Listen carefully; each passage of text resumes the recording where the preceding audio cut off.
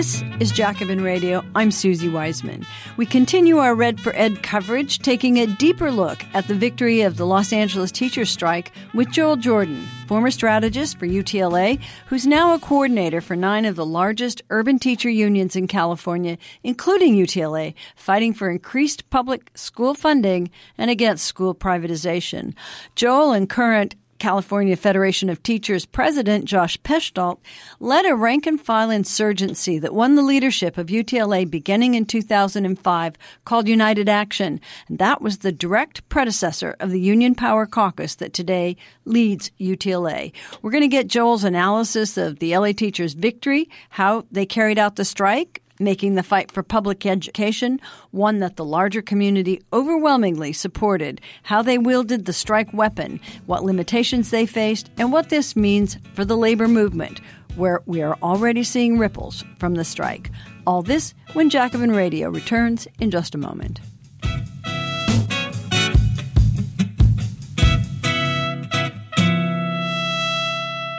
Welcome to Jacobin Radio. I'm Susie Wiseman. I'm really pleased that today we're going to be looking at the teachers' strike with Joel Jordan. He's a retired Los Angeles Unified District high school teacher and a former UTLA director of special projects. Joel and the current California Federation of Teachers president, Josh Pechtold, led a rank-and-file insurgency called United Action that won the leadership of UTLA beginning in 2005. United Action was the direct antecedent of the Union Power Caucus, which currently leads UTLA. Joel is now a coordinator for the California Alliance of Community Schools, a consortium of 9 of the largest urban teacher unions in California, including UTLA, fighting for increased public school funding and against school privatization. His articles on teacher union issues have appeared in Monthly Review, Against the Current, and many other places. Joel, welcome to Jacobin Radio. Great to be here, Susie. Good to have you. Well, the LA Unified and the teachers took on the LAUSD, that's the Los Angeles School Board, and their board is dominated by pro-charter billionaires. This was a spectacular week-long strike that ended with a huge win for teachers, students, public education, and the common good. And it was a big loss for the charterizing privatizers and their political backers. At least that's what I want us to talk about. The agreement that ended the strike was overwhelmingly ratified on January 23rd. And we're already seeing ripples, as I said in the intro. The LA walkout was particularly unusual in that the teachers won more for the kids than for themselves, or at least we should talk about that. But it's widely agreed that while this strike was carried out brilliantly by UTLA, the most successful strike in its execution that most people can remember, the mood was exuberant all week. But do you agree with that assessment, Joel? And maybe you could present your answer in kind of 2 parts. One, what was the strategy that UTLA, under the leadership of Alex Caputo-Pearl and the Union Power Caucus, adopted going into the strike? And secondly, what did the teachers do in the course of the strike that enabled them to be so successful? Sure. Yeah, glad to be here, Susie, and celebrate this enormous victory for UTLA, for public education, and for the labor movement as well. I want to start out by saying that this strike was not a Johnny-come-lately. It was very well prepared for. In fact, it was 4.5 years in the making. UTLA leadership, the Union Power Caucus, inherited what was still basically a service union structure. And what it did over time was to convert the union from that structure to an organizing union model. So the union never had an organizing director or department. Now it did. It didn't have a community relations department. Now it did. It didn't have a research department. Now it did. And it also began to hire union organizers, experienced union organizers as field staff, whereas that had not been the case before. So all this helped in the lead-up to this strike over a number of years. A dues increase was passed a few years ago, which allowed the union not only to fund these positions, but to also build more power at the school sites. The union began to develop a site organizing strategy centered on creating contract action teams at every site so that every union member was involved in the build-up to the strike. There were systematic assessments of the member commitment for a strike, so that we already saw that by, I believe it was the beginning of the school year, a strike authorization vote was taken where 98% of the members voted for a strike, and 83% participated in that vote, which was unprecedented. There was unprecedented community and parent engagement. There was several community organizations were brought on as co-strategists with UTLA on building support, not just for the strike, but building around the broader demands of the union, which I'll get to in a second. There was extensive parent flyering, town hall meetings. And then there was a key factor, which was the union projected its struggle not in terms of self-interest, primarily pay or health benefits, although that was an important factor, but in social justice demands, where less emphasis was put on salary, more on working and learning conditions, on class size, on supports for students, counselors, librarians, nurses, the development of community schools, which are schools with extensive curriculum enrichment, parent and community engagement, and wraparound services as an alternative to privately run charter schools. And then the overall frame was that this was a fight for public education against the billionaires and privatizers, exemplified by the superintendent, Superintendent Buettner, who is a former investment banker with no experience in public education. So UTLA made this not just a narrow self-interest strike, but a political strike over the future of public education. This is all great, and I know for those who watched that final press conference after the marathon bargaining session where you could see it in the faces, of Buettner and Alex Caputo-Pearl and others, just sort of how it all came out.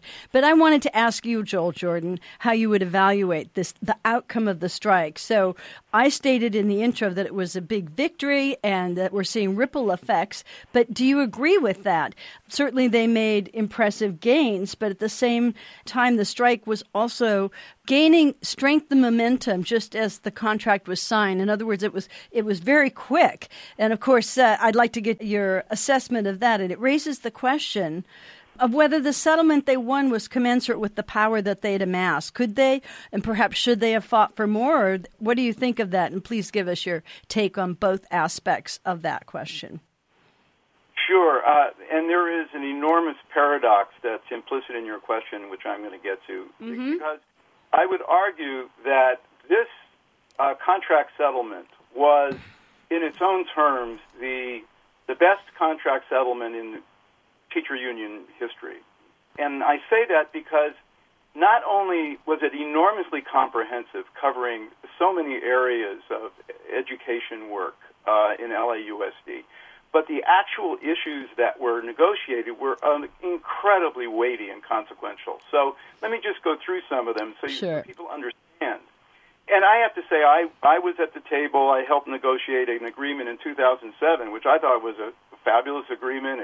We negotiated class size reduction, a 6% pay raise, and other matters as well. But I've got to say, this agreement makes that agreement pale in comparison. Wow.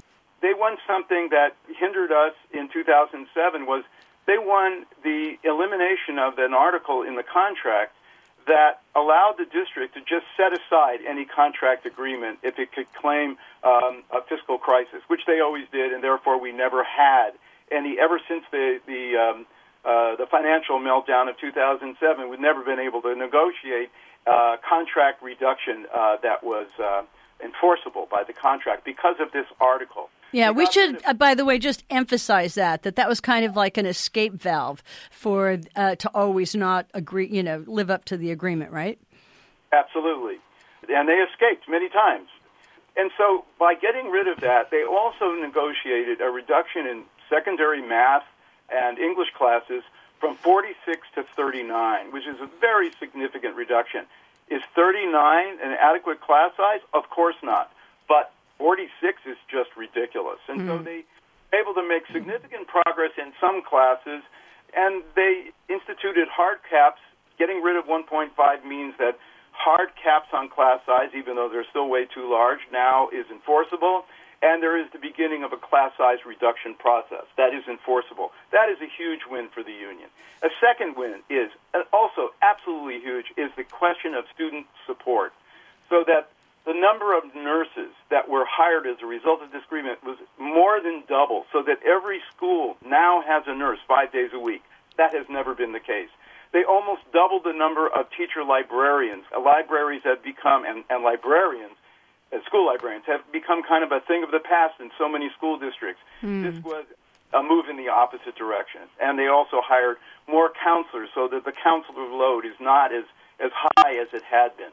So that's an enormous improvement. They made an agreement to reduce standardized testing by 50%, which is something that teachers absolutely abhor, all the time that is taken out of instruction for that. How much? What was the percentage? 50%. That's great. Okay, keep going. They got the board to advocate for a charter school cap, which is an amazing thing since not only 20% of students in the LAUSD jurisdiction go to charter schools, but the school board itself, half of the school board was elected by charter school money. So this is an amazing thing to have done. They got an agreement for 30 community schools, the funding for community schools with the enriched curriculum, wraparound services, and parent engagement, which is an amazing victory. And they got many other agreements for special ed, for early ed teachers, and for the common good, more green space on campuses that can be very depressing, immigrant defense, and a increase in the schools that can be exempted from the random searches that students have been so opposed to and have built a movement around. And the list goes on and on. So this was an amazing agreement, which is in its own terms, as a local collective bargaining agreement for teachers, was a huge victory that was only possible as a result of the strike. I want to say that none of these agreements had been signed off on by the union and the district before this strike. It was the power of the strike and the support that it had from parents and students and the community that made it possible. So it's a huge victory in that regard. And I want to say, as far as the time that it took to reach this agreement, right, I would say that the power of the strike meant that basically what could be won on a local basis, and I'll get into this in a second about the limitations of local collective bargaining, that what could be won on a local basis was pretty much achieved by the fifth day, by the weekend after the 5-day strike. And I would argue that probably very little more could have been achieved given those limitations. This is Jacobin Radio. I'm Susie Wiseman, and I'm speaking with Joel Jordan. The public support grew every day. I went on some of the rallies and pickets, and I mentioned the mood was exuberant. There were tacos for teachers. Maybe you could talk just a little bit about that and how it affected the bargaining and, as you mentioned, the limitations. Yeah, so in the last strike, 30 years before, when UTLA struck in 1989, it was a victorious strike, but it had much more limited goals, and it had a more limited strategy, so that, for instance, parents and students were not invited by the union leadership, were not invited on the picket lines. It was basically to be teachers, which isn't to say that parents and students didn't join, but there wasn't an active encouragement of the whole community to come out in support of the teachers. That was not the case in this strike. In this strike, the union encouraged parents and students and community to come out of the line and give it wholehearted support, so that picket lines systematically throughout the district were way larger than the number of teachers or educators working at that school. In the pouring rain, we should add. Absolutely. It's as if that strike just unleashed the boundless creativity of the community, and regardless of the deluge that awaited. Yeah, and we should also mention that on the picket line I went to, they were leading dancing. They were singing and dancing. It was, the mood was unbelievable. Absolutely. So the purposes of the strike were down to the school site. This idea of this being a community strike, this was essentially a political strike for public education, was embraced by the whole community. Mass rallies, there were daily mass rallies, almost daily mass rallies in downtown L.A., and also in the community to amplify the message of the strike. There was the consistent messaging to UTLA members by the UTLA leadership that the strength of the strike was in the picket lines, was by and building those picket lines day to day so that they would get stronger and stronger. And, of course, there was polling showing that the strike enjoyed and a growing support, up to 82% of the public supporting this strike. And even the media was coming around to then finally ditching the message that this was all about pay and beginning to understand that this was about way more than that. Can I just jump in on that? Because if you read the LA Times throughout the week, you see like they had 2 articles on the front page, and they were like, okay, on the one hand, on the other hand, and the message was often, well, strikes are very disruptive, not the message we want to send to the kids. And that changed as the support grew. And then all of a sudden you started to see articles that were much more complete and sympathetic even. Absolutely. So I would say that by the end of the weekend, I think the union calculated that its support was, I don't want to say maxed out. It didn't almost need to grow much more than it did. It was just already phenomenal. Right. And so it was in a great position to force the district into making these concessions to it, and was able to do so, even though, obviously, the union had to take into account some of the limitations. And let me get into that, if that's okay, Susie. Please, yes. Yeah. So the thing is that there are many people out there who might say, well, this agreement was very limited because it didn't reduce class size to what we really need, to 20 to 1, and it didn't do X, Y, and Z. The problem is that education is really not primarily controlled by the district, even though the district sort of implements and administers the educational system. The important decisions are actually made at the state level, and 2 of which I want to talk about because they're key to this agreement. One is the issue of funding. Right. In order to fund, say, class size reduction, and by the way, class size reduction is enormously expensive. People don't realize that. I've read various statistics on this, that to reduce class size by 1 student in the district size of LA is equivalent to like a 3% raise in salary, to give you an idea of the immense cost of class size reduction.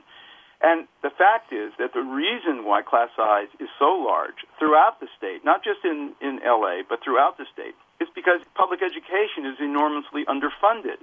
Why is it underfunded? Because the state has underfunded it, led primarily by Proposition 13, which limited taxation, property taxation in California, so that the amount of money that's collected in taxes is much less, and therefore the funding for public education is much less, but also for other social services that are funded by the state. And if I could just come in, you can chart that. In fact, if you look at the decline of funding for California schools, it goes right back. It starts with the passing of Prop 13. Go ahead, Joel.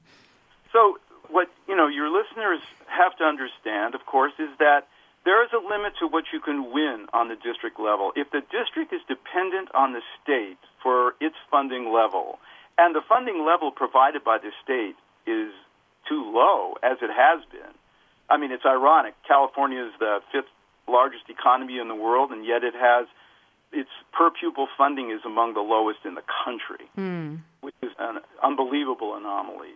And in any case, so what has to be fought for, if conditions of public education and the public sector generally are to improve, what has to be fought for is a change on the state level for public education. And that is what UTLA recognized. So that if you look at the messaging that UTLA put out, it didn't say, oh, we can win everything we need here on the local level. It said, we can win a lot here, and we have to take on the district with its $1.9 billion surplus and get a lot of that into our classrooms, but it won't be enough. We have to fight on the state level for progressive taxation to increase the funding for public education and other social services if we're going to be ultimately successful in turning the situation around in California.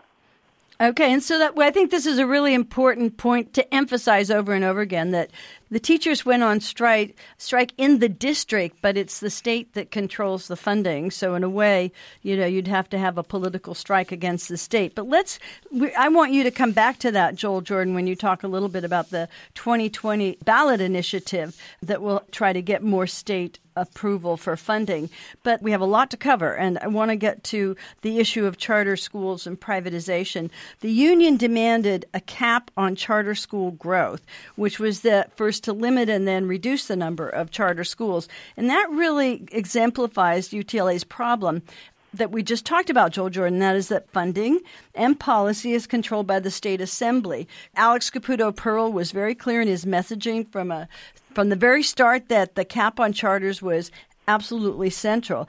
But in the final analysis, as you've just explained, the union was at the mercy of state politicians. So the school board resolution, which you can see on the UTLA webpage on charter schools that was negotiated by UTLA and the district to go to the State Board of Education for a cap, called for a comprehensive study of charters and then said that they urged the legislators to put a cap on charters. So does that seem like a weak formulation to you, or was it really all they could get? Well, it was part of I would say, a long-term strategy on the part of UTLA because what we have to recognize is that just as district funding is really in the final analysis determined by the state, charter school policy is really also determined by the state, established by state law in 1992 with the Charter School Act that set up the procedure for charter schools to be authorized in the state of California. And what the UTLA leadership realized was that it's going to take that we're not going to be able to solve the charter school problem on the local level.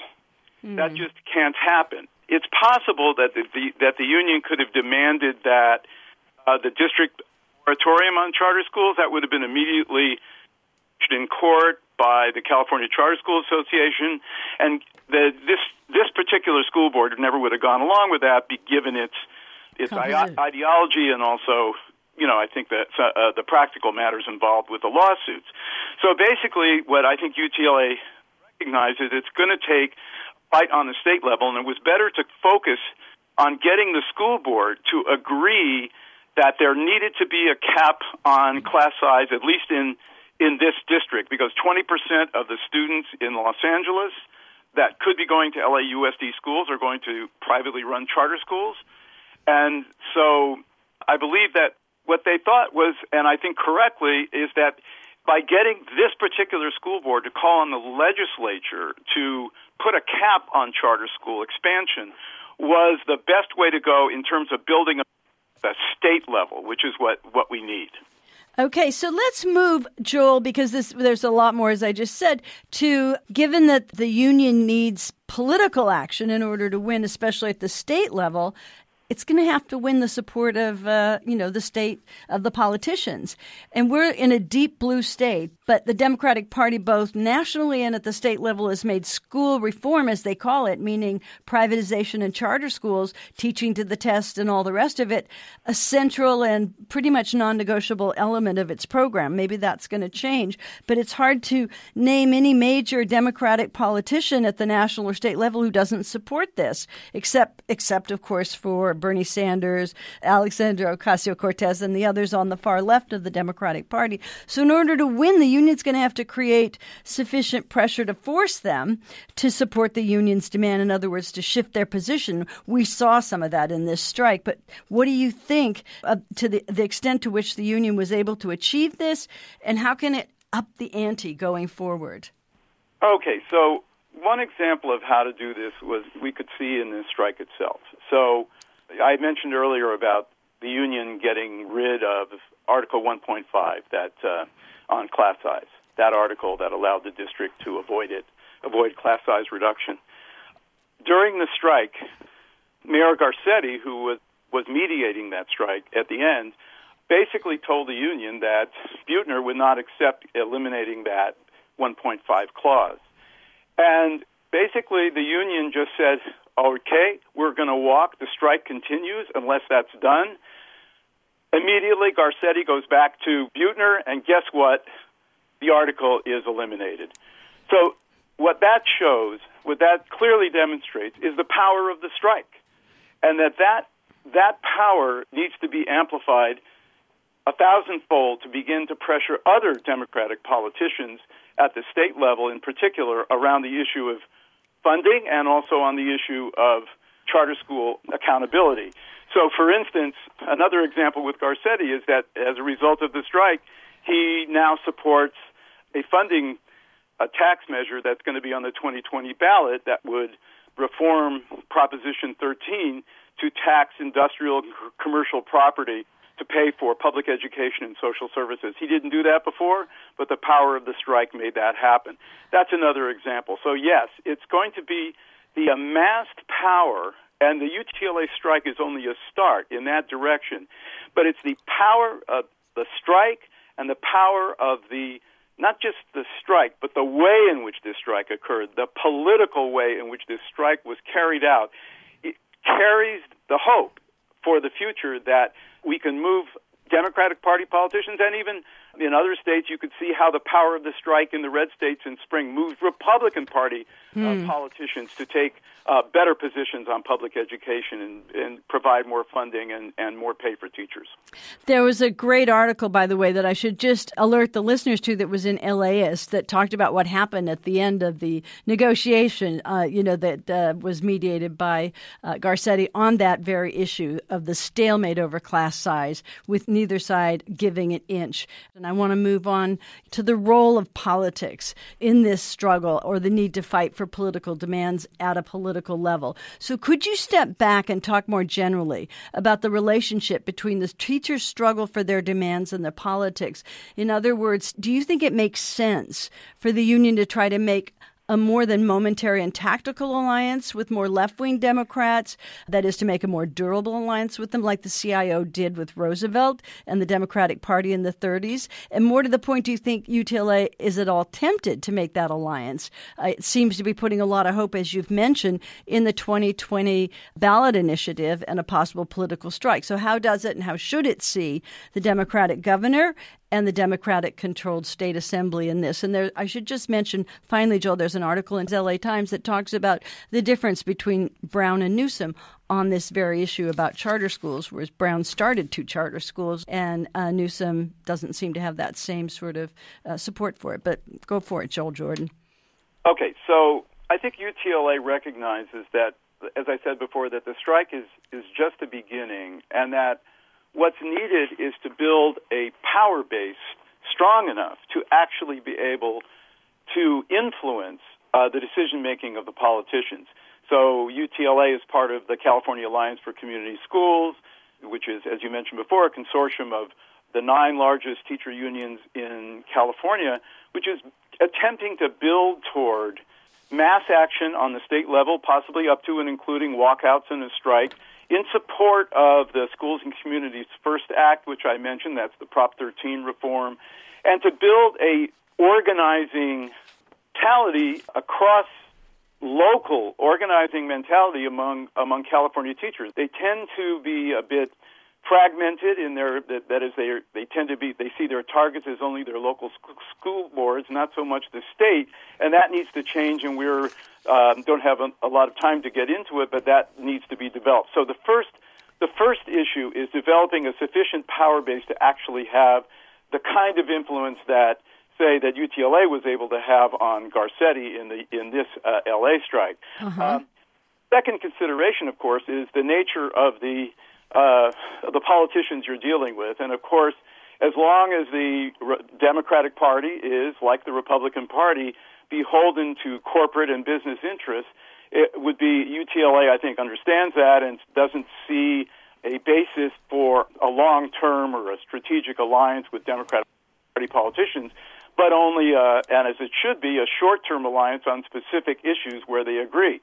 And where they agree will, as we saw in the UTLA strike, come about only when the unions and their allies in the community have amassed enough power in the streets to be able to force the politicians to do what's right.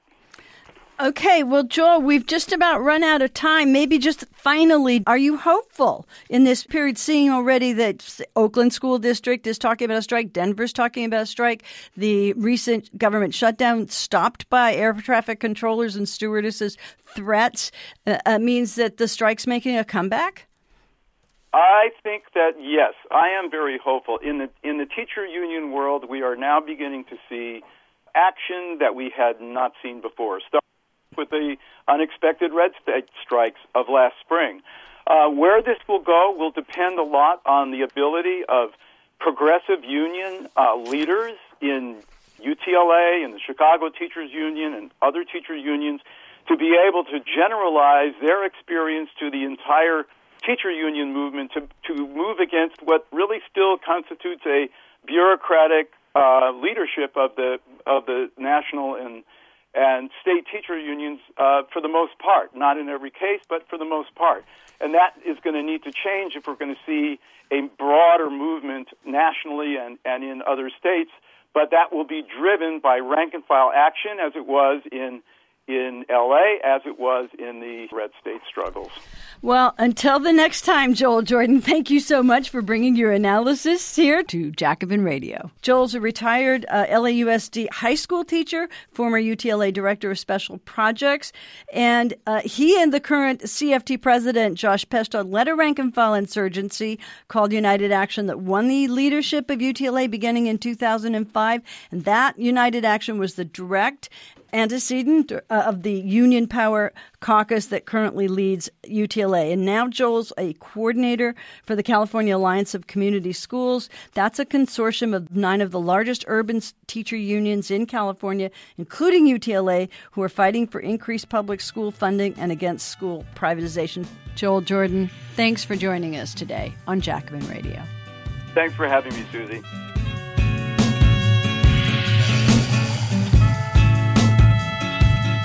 Thanks for listening. I'm your host, Susie Wiseman. This is Jacobin Radio. Thanks to producer and director Alan Minsky and to Jacobin Radio's Micah Utrecht. Bhaskar Sunkara is the founder and editor of Jacobin Magazine, and special thanks to Robert Brenner, and thanks to you for listening. I'm Susie Wiseman.